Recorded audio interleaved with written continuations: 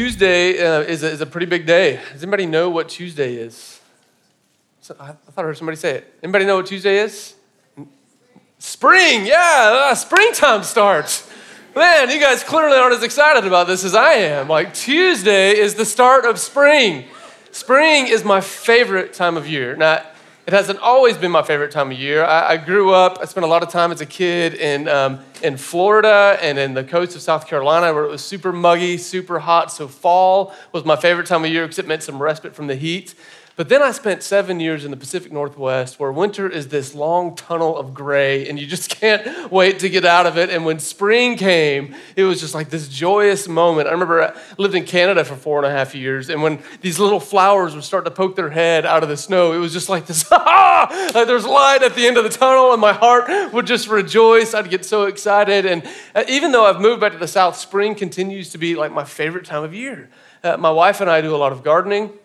So it's this time of year, in fact, all weekend, that's what we did. I get to get in my backyard, to get my hands in the dirt, and this little patch of land that has just been brown and gray and looking dead just starts to kind of come to life as new growth starts to spring out of the soil, and the trees start to blossom. These trees that have just been gray and lifeless start to take on new looks. There's this beautiful Bradford pear in our backyard that has these white blossoms all over it, and the sun sets behind it, makes it look like it's on fire. It's incredible. I love springtime.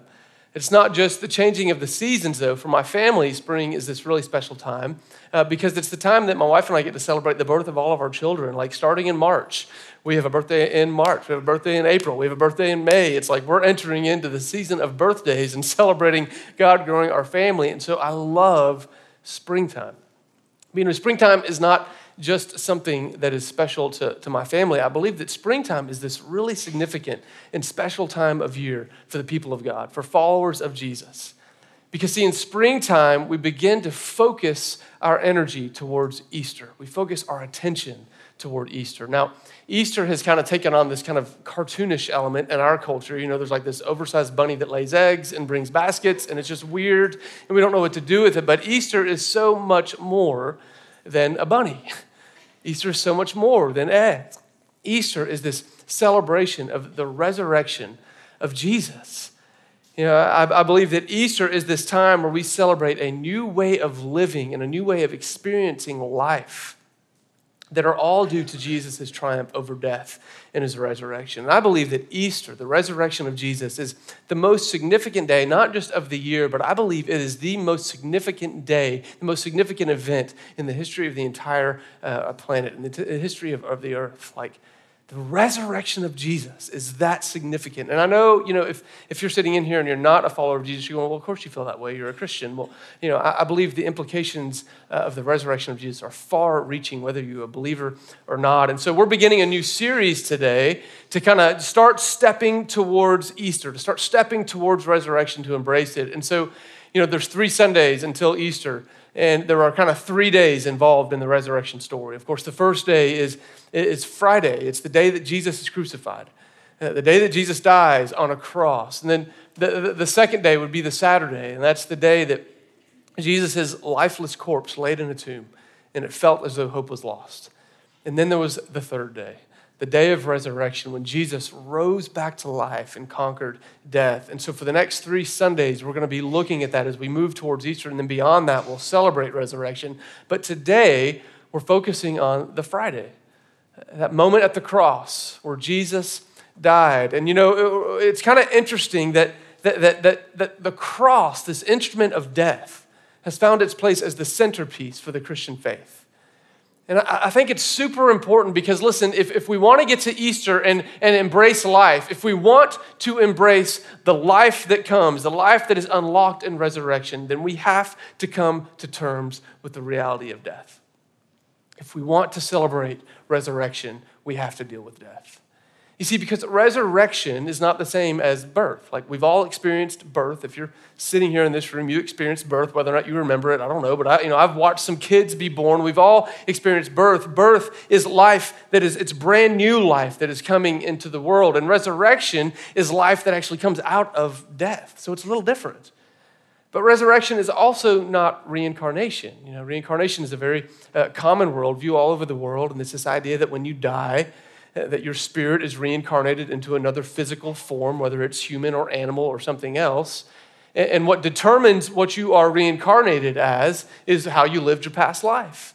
And so you see in this cycle of death and rebirth, death and rebirth, death and rebirth that is reincarnation, what they're looking for is escape from death.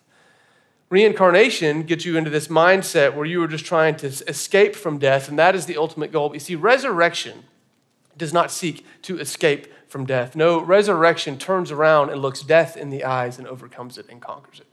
Big difference there, huge difference.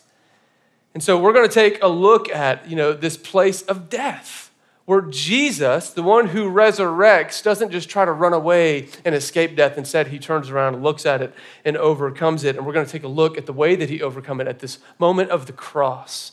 Now, the cross can be a confusing teaching in our day. It can even feel offensive at times in our day. And so we're going to do our best to try to understand what is happening at the cross of Jesus. And what does it have to teach us today, 2,000 years later, after Jesus has died? We've looked at the story, right? We had Rachel come up and read Luke 23. We've seen this man Jesus, who lived this selfless, loving life of service towards others, carrying an instrument of death down a street on his shoulder. We've seen the women who are weeping there beside him as they know he's going towards his death, and the way that he addresses them with compassion. We have heard the radical words of forgiveness that Jesus speaks from the cross as he forgives his murderers as they're in the act of murdering him. We have seen the mercy that Jesus shows the common criminal that's hanging on a cross right next to him, and we have seen Jesus submit his spirit to his Father in the anguish of death as he breathed his last. It's a story that most of us, many of us, have heard our entire lives. And I would guess that most of us in here, if we haven't heard our whole lives, we're at least somewhat familiar with this story of the man Jesus dying on a cross. And so what do we take from all of this today? And I think Romans 5, is going to help us unpack some of the significance of this moment of Jesus' death on a cross. So Romans was written by a guy named Paul. Paul was not a believer in the resurrection of Jesus until he had an encounter with the resurrected Jesus, and then he gave his life to advancing the purpose of the risen Lord Jesus. And this letter that we're going to read is a letter that Paul wrote to a group of early Christians in the city of Rome. And so we're going to read chapter 5. It's page 770 in our Bible, starting in verse 6. Paul writes this. He says, "You see, at just the right time, when we were still powerless," remember that word powerless, it's important, "Christ died for the ungodly. Very rarely will anyone die for a righteous person, though for a good person, someone might possibly dare to die, but God demonstrates his own love for us in this. While we were still sinners," hold on to that word, it's important. "While we were still sinners, Christ died for us. Since we have now been justified by his blood, how much more shall we be saved from God's wrath through him?" This is the word of the Lord out of Romans 5. Now, I want to just address, I know I've just read the word wrath, and sometimes that just sends our minds spinning. Don't let that put you in a tailspin right now. I'm going to come back. We're going to talk about that word and what that means and all of its implications. So, here's this passage where Paul is writing to these early believers, and he's trying to help them see the bigness of the significance of Jesus' death on a cross. And now we could go in and I could start kind of unpacking some of these words and what they mean in the original Greek and all this stuff. But I really felt this week as I was wrestling with looking at the cross that God just wanted me to use a simple story to help us begin to understand what Paul is getting at in Romans 5 and what was happening on that hill as Jesus died. So this week on Tuesday, I get a text from my wife, Amy, at about 10 a.m., and we text one another frequently throughout the day, but we homeschool our kids, and so my wife is at home with 3 kids all day by herself, God bless her, and so sometimes she just needs an outlet, so she'll just text me to let me know what's going on. At 10 o'clock, she sends me this text, and she says, "Hey, Torin is my middle child, my youngest son, and she says, Torin doesn't want to go to PE today. They go to PE with a bunch of other kids. And she said, he says he doesn't want to go because whenever he goes, his older brother's mean to him there. He makes fun of him and he punches and kicks him, and he doesn't want to go be in the middle of that." And I'm like my heart breaks for little Torin. I'm kind of mad at Elijah, and I'm like, "I'm sorry, babe," text her back. Well, then she texts me back at around 1 o'clock, and she says, "Hey, I took Torin with me and dropped Elijah off, but when we went to pick Elijah up as he was getting in the van, Torin spit in his face." And I'm like, You gotta be kidding me. Now I'm like mad at Torrin and kind of feeling sorry for Elijah, and the rest of the day, I kid you not, just played out like this. It was like text after text from my wife. Hey, listen to what just happened. Listen to what Torrin just did to Elijah. Listen to what Elijah just did to Torrin. They were just like at each other's throat like all day long. So 5 o'clock, I get off of work, and Amy sends me this text, and she says, hey, you're going to have to deal with them when you get home. This is on you. Like, you're going to come home and deal with what's been unfolding throughout the day. And I'm like, okay, I'll deal with it. I get in the car, and I'm driving, and here's what I feel, honestly, as I'm driving home. I just feel this kind of tension inside of me. I'm like, how do I deal with this? There's no manual on how to be a dad and how to deal with sibling rivalry. Like, how do I deal with this? It's like, honestly, they're both guilty. They've both been at each other. So, do they both deserve like spankings? Is that what I'm supposed to do? Am I supposed to go home and spank both of them? Is that going to solve anything? Is that going to teach them anything? I'm like, I don't know. And I'm driving home like in this tension, thinking back and forth on what I'm going to do when I get home with my boys. I pull into the garage when I get home, and Amy comes out to meet me in the garage, and she meets me at my car door, and she says, hey, Torrin's in the kitchen. He's sitting on the counter, and she's like, he's at his end. Like, he's in there just being mean, just saying mean things. She goes, but I think you need to just pick him up, like you're going to take him to the room to spank him, and just hold him. And I'm actually going, what? Like, why would I do that? But, my wife's smarter than me, so I did what she said. I came inside. I walk in the door, and as I walk in, Torrin is mid-sentence and bad-mouthing Amy, my wife, and he's like, Mommy, and I walk in, and he looks at me, and I give him that, like, dad look. I'm, like, looking at him, and he kind of stops. He freezes mid-sentence. I drop my backpack. I pick him up. I scoop him up in my arms off the counter, and I walk back towards our bedroom, and he's frozen, like, mortified, and I go back, and I sit down on the bed with him, and I just hold him. And nothing really happened. He was actually kind of confused. He kind of sat there. He goes, Dad, are you okay? And I didn't say anything. I just sat there and I held him.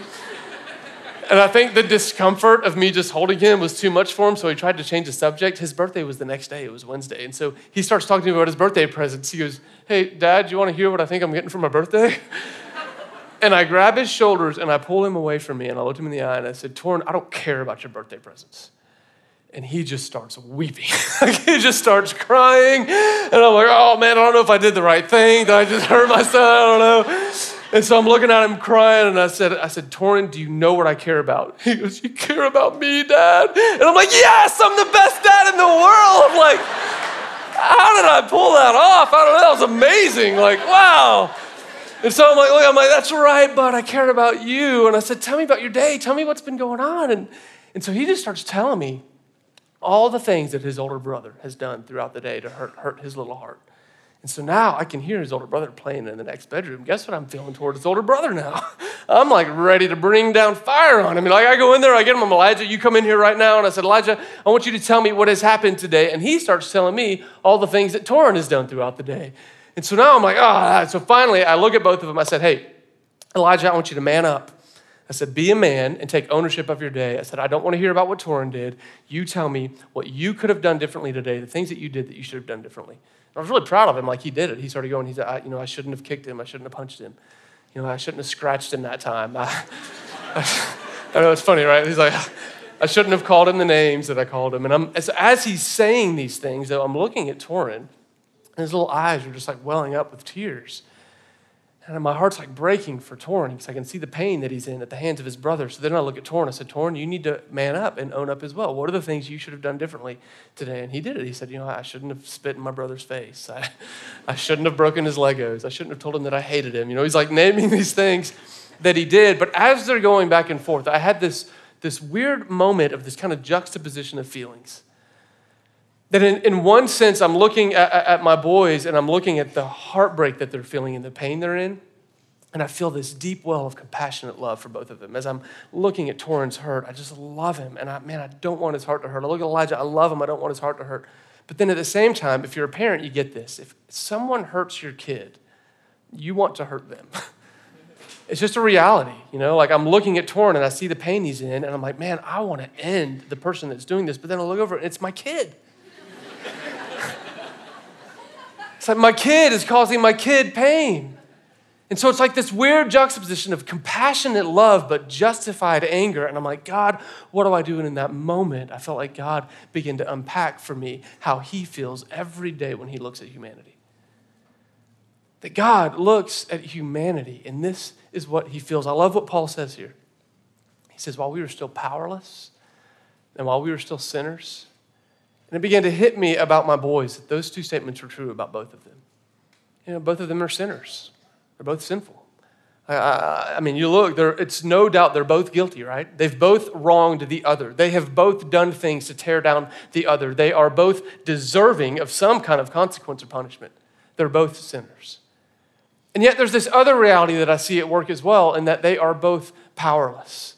And here's what I mean by that. They are powerless in that, Elijah and Torin, without some outside influence to help them, without some sort of outside influence to change the condition of their souls, if they are left to their own devices, then they inevitably will always seek to look after themselves first. And when they are wronged, they will always seek revenge or retaliation or retribution. Like if left to their own devices, that's what they're going to know and that's what they're going to do. They're powerless to change the condition of their heart without a parent to teach them or a God to save them. That's what they're destined for. And I began to see that this is the truth about all of humanity, both of these statements. Isn't it true? Like all of us have at one point or another in our lives done something to hurt another human being. Whether it was a careless word or remark or an intentional thing that we did to hurt someone, we have all been on the offensive end of hurting another person. We are all sinners. This is the nature of being human. And yet there's this other thing that is at work in us as well, that God looks down and he sees that although we are all sinners, he also sees that we are all powerless to do anything about it. Now, this is kind of a hard thing for us to come to grips with because we like to think that we can change ourselves. But let's just look around for a minute. You see, as we get older, as we grow older, without outside intervention to help save our souls, we continue to function just like these two children that I'm dealing with. As we get older, without outside intervention, we don't get any better. We just become better hiders and we become more elaborate in the way that we do the things. No longer do we kick and punch. Sometimes we do. But no longer are we scratching or doing things that are so overt, but now we're doing things that are just a little more tricky, a little more hurtful, a little more harmful, and the stakes are a little bit higher. We see this in society around us, don't we? I mean, we see it in our own lives. This powerlessness to fix ourselves is why relational intimacy is so hard to maintain. Because you get into relational intimacy and you start to get hurt, and what your first response is to take care of who? Me. Take care of myself. Someone hurts me, well, I'll either push them aside or I'll hurt them back. That's like our only way we know how to respond, but it doesn't just stop at interpersonal interaction, right?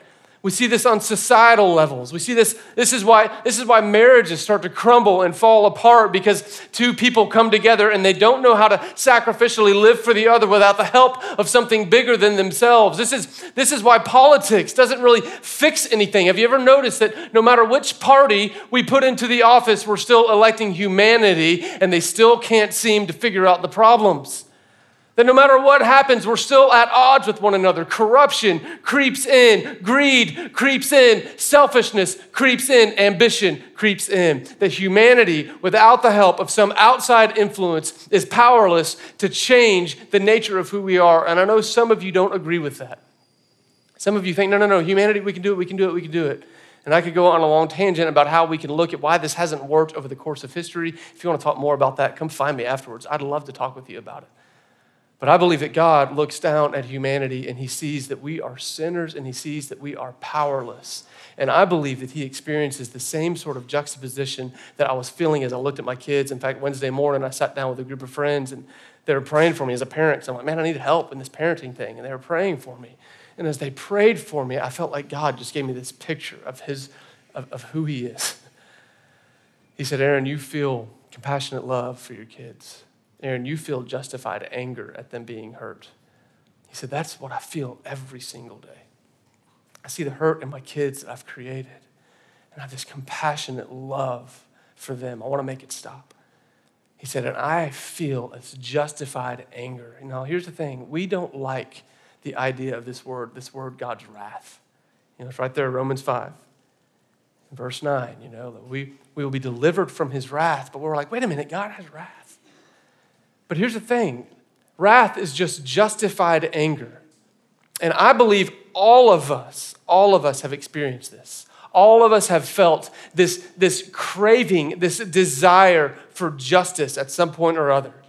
I mean, what does it do in your heart when you read about 17 innocent high school students being senselessly murdered? If your heart does not cry out for justice in that moment, then I question, do you have a pulse? Are you alive? Because when senseless evil reigns in our world, we all step up and say, oh, we need justice. It enrages us, right? And it should enrage us. See, we need a God who feels this justified anger about the things that make us angry. And yet we need a God who is perfectly just, who has the wisdom, who has the character and the integrity and the ability to deal with evil. We all long for a God that is just because we want him to deal with the evil out there. But the place that it makes us uncomfortable is that if he's going to deal with the evil out there, he also has to deal with the evil that's in here. Oh, that kind of hurts a little bit. You see, the place of the cross, what we see is this God who is filled with justified anger, and yet he is overflowing with compassionate love. And as I was thinking about Torrin and Elijah, and I was praying with my friends Wednesday morning, I felt like God gave me this image where he does the thing that I'm unable to do, where he sees his kids hurting one another. And if he was me, he would go, Torrin, I know you're hurt, but don't spit in Elijah's face. Spit in my face. Elijah, I know you're hurt, but don't kick and punch Elijah. Kick and punch me. Take it out on me. I can take it. He can't take it right now. Take it out on me. Stop calling each other names and start yelling at me. Take it out on me. I'm big enough. I can take it. I just want you to stop hurting each other. I will step in and I will absorb all the vengeance that you're pouring out on each other. Pour it out on me. And so it's why Paul says, listen, while we were powerless and while we were still sinners, God demonstrated his love for us and that Christ died on a cross. And now I know some of you go, now wait a minute. If God's filled with compassionate love, then why is Jesus the one that has to die? Why does he kill his son? But you see, you need to have an understanding of who God is and what he's like and who Jesus is in relation to God the Father. If you read through the Gospel of John over and over again, Jesus is going to say things like, hey, I am in the Father is in me. He's going to say things like, hey, if you've seen me, you've seen the Father. You see, Jesus dying on the cross is not some sort of divine child abuse or child neglect. No, God says, I'll deal with it. God says, I will put on a human body. I will step into humanity as Jesus the Son, and I will voluntarily lay down my life to end the brokenness and the suffering and the warring that is at work in the world. And so Jesus at the cross, it's like this crossroads of the compassionate love of God and the justified anger of God, trying to lift the burden off of humanity. It is the demonstration of God's love. It's this beautiful place. You know, it's this display, but the thing about the cross is it's not a display like what you see at a museum. You know, you go to a museum, they have displays, and you look at it and you go, that's interesting. But the display of God's love is not a place of just observing and then walking away unchanged. No, this display of God's love is meant to be interacted with. It's an invitation, something to step into. There is something that is happening, that God is doing this with us. He's saying, hey, come on, come on, come on. This is why every time the gospel of Jesus is preached, both before he's murdered, when Jesus himself preaches it, or after he's killed and resurrected, every time the good news of Jesus is preached, it is accompanied by an invitation. And the invitation always goes something like this. It's like, hey, this is the good news. God loves you. He's come near in the kingdom. This is the good news. God loves you. He's been murdered on a cross. Will you believe and will you repent? This is the invitation. Will you believe it and will you repent? You see, believing is this place where we go, oh, Jesus, you're the Son of God. You love me. I believe this. And repentance is this place where we begin to change our mind about some things. Now, repentance kind of gets a bad rap because I think it's been misused. The word itself has been misused. So I want to make sure we understand. See, repentance that comes after encountering the limitless love of God on the cross, repentance that comes after believing and receiving that love, it is not this obligatory duty. It's not obligation. No, it's an invitation. Repentance is not, hey, stop sinning so that God will love you. No. Repentance is, hey, God loves you. God loves you. He loves you. He loves you. He loves you. Now, will you believe it and will you change your mind about some things? Repentance is this changing of our minds really about two primary things. The first is changing our mind about the way that we view and perceive God. And the second is changing our mind about how we're going to navigate this life. I'll deal with each of these really quickly and then we'll wrap up. You see, the invitation this morning as you encounter the love of Jesus is to believe it and to repent. And for some of you, it is an invitation to change your mind about the way you view or perceive God. I think some of us have been taught or we've been fed this narrative for much of our lives that God is angry and he's out to get you. That God is angry and he's out to get you. That God is not to be trusted. This is maybe true for some of you who call yourself Christians and some of you that do not.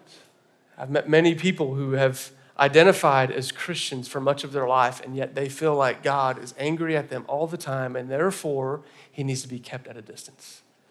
I talk with many non-Christians, and the perception of God is that he is angry and out to get them. And you know, when you perceive that somebody is angry and out to get you, man, you're just stiff-arming them your whole life. Because why in the world would you want to let somebody like that get close to you?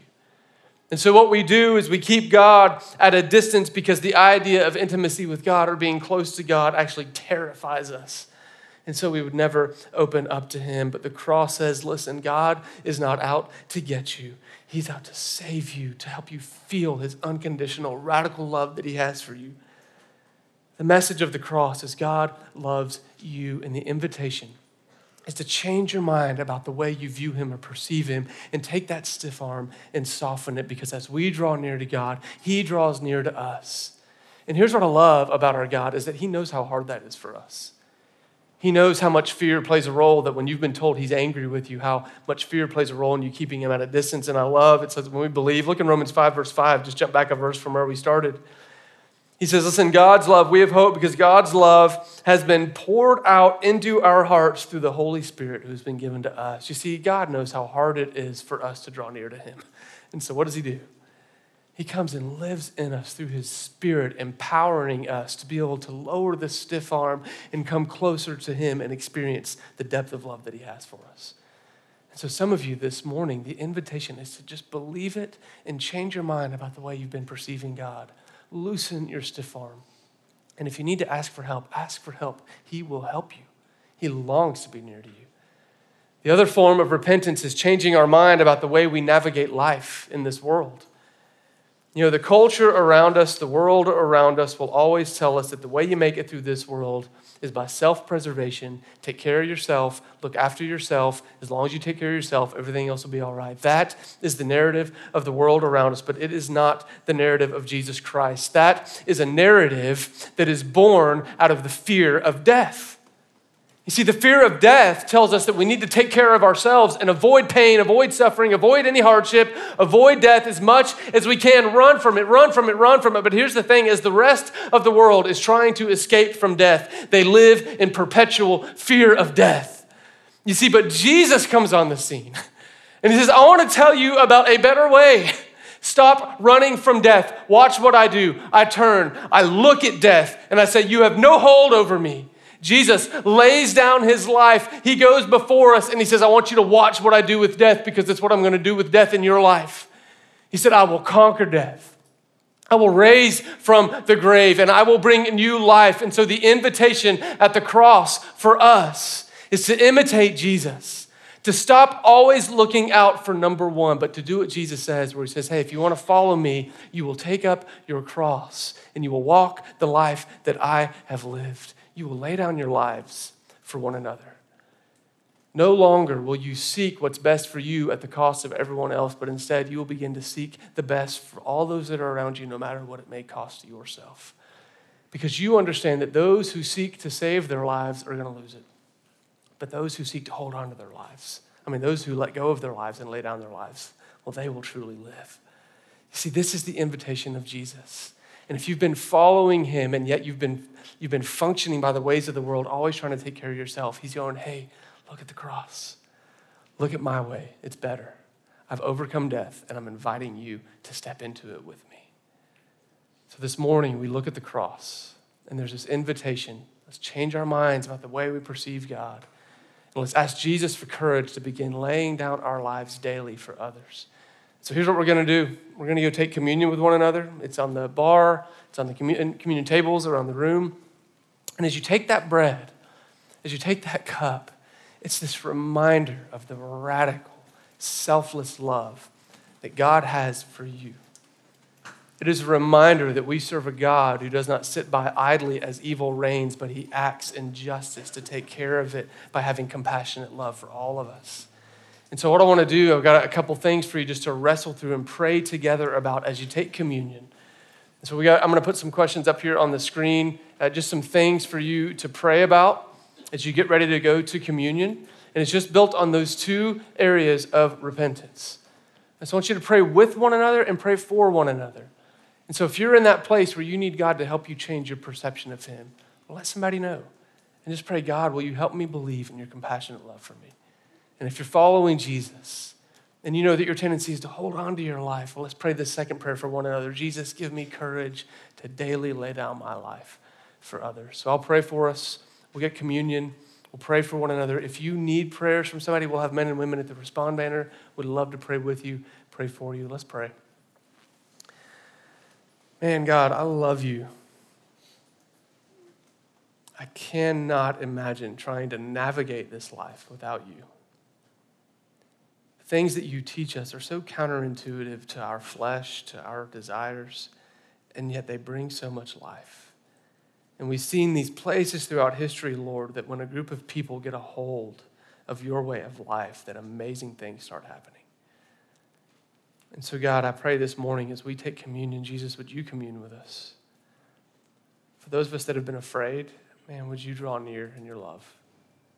For those of us that have been clinging to our rights in our own life, would you give us courage to take up our cross and follow you, that we may be a display of your love to all those around us. We invite you, Lord, would you come as we commune and as we pray with one another. In the name of Jesus, I pray. Amen.